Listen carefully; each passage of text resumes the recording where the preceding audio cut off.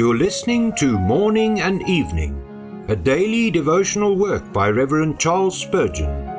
This reading is brought to you by the Spurgeon Study Bible, available in the original King James Version or the Christian Standard Bible at spurgeonstudybible.com. Good morning. Today is November the 7th.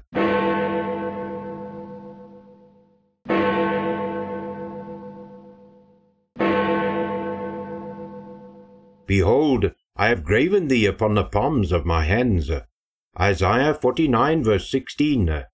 No doubt, a part of the wonder which is consecrated in the word behold is excited by the unbelieving lamentation of the preceding sentence.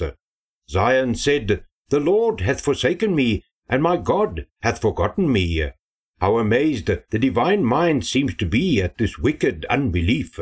What can be more astounding than the unfounded doubts and fears of God's favored people? The Lord's loving word of rebuke should make us blush. He cries, How can I have forgotten thee, when I have graven thee upon the palms of my hands? How darest thou doubt my constant remembrance, when the memorial is set upon my very flesh? O unbelief, how strange a marvel thou art!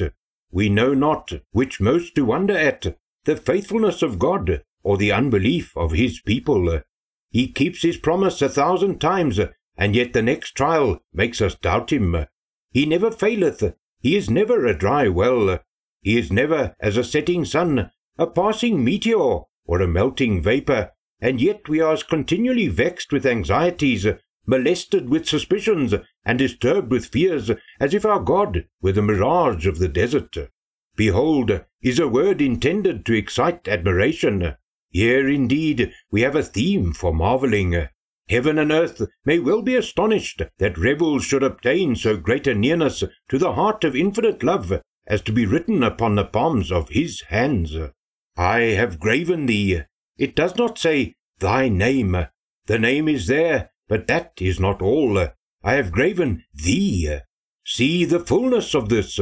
I have graven thy person, thine image, thy case, thy circumstances, thy sins, thy temptations, thy weaknesses, thy wants, thy works. I have graven thee, everything about thee, all that concerns thee. I have put thee all together there.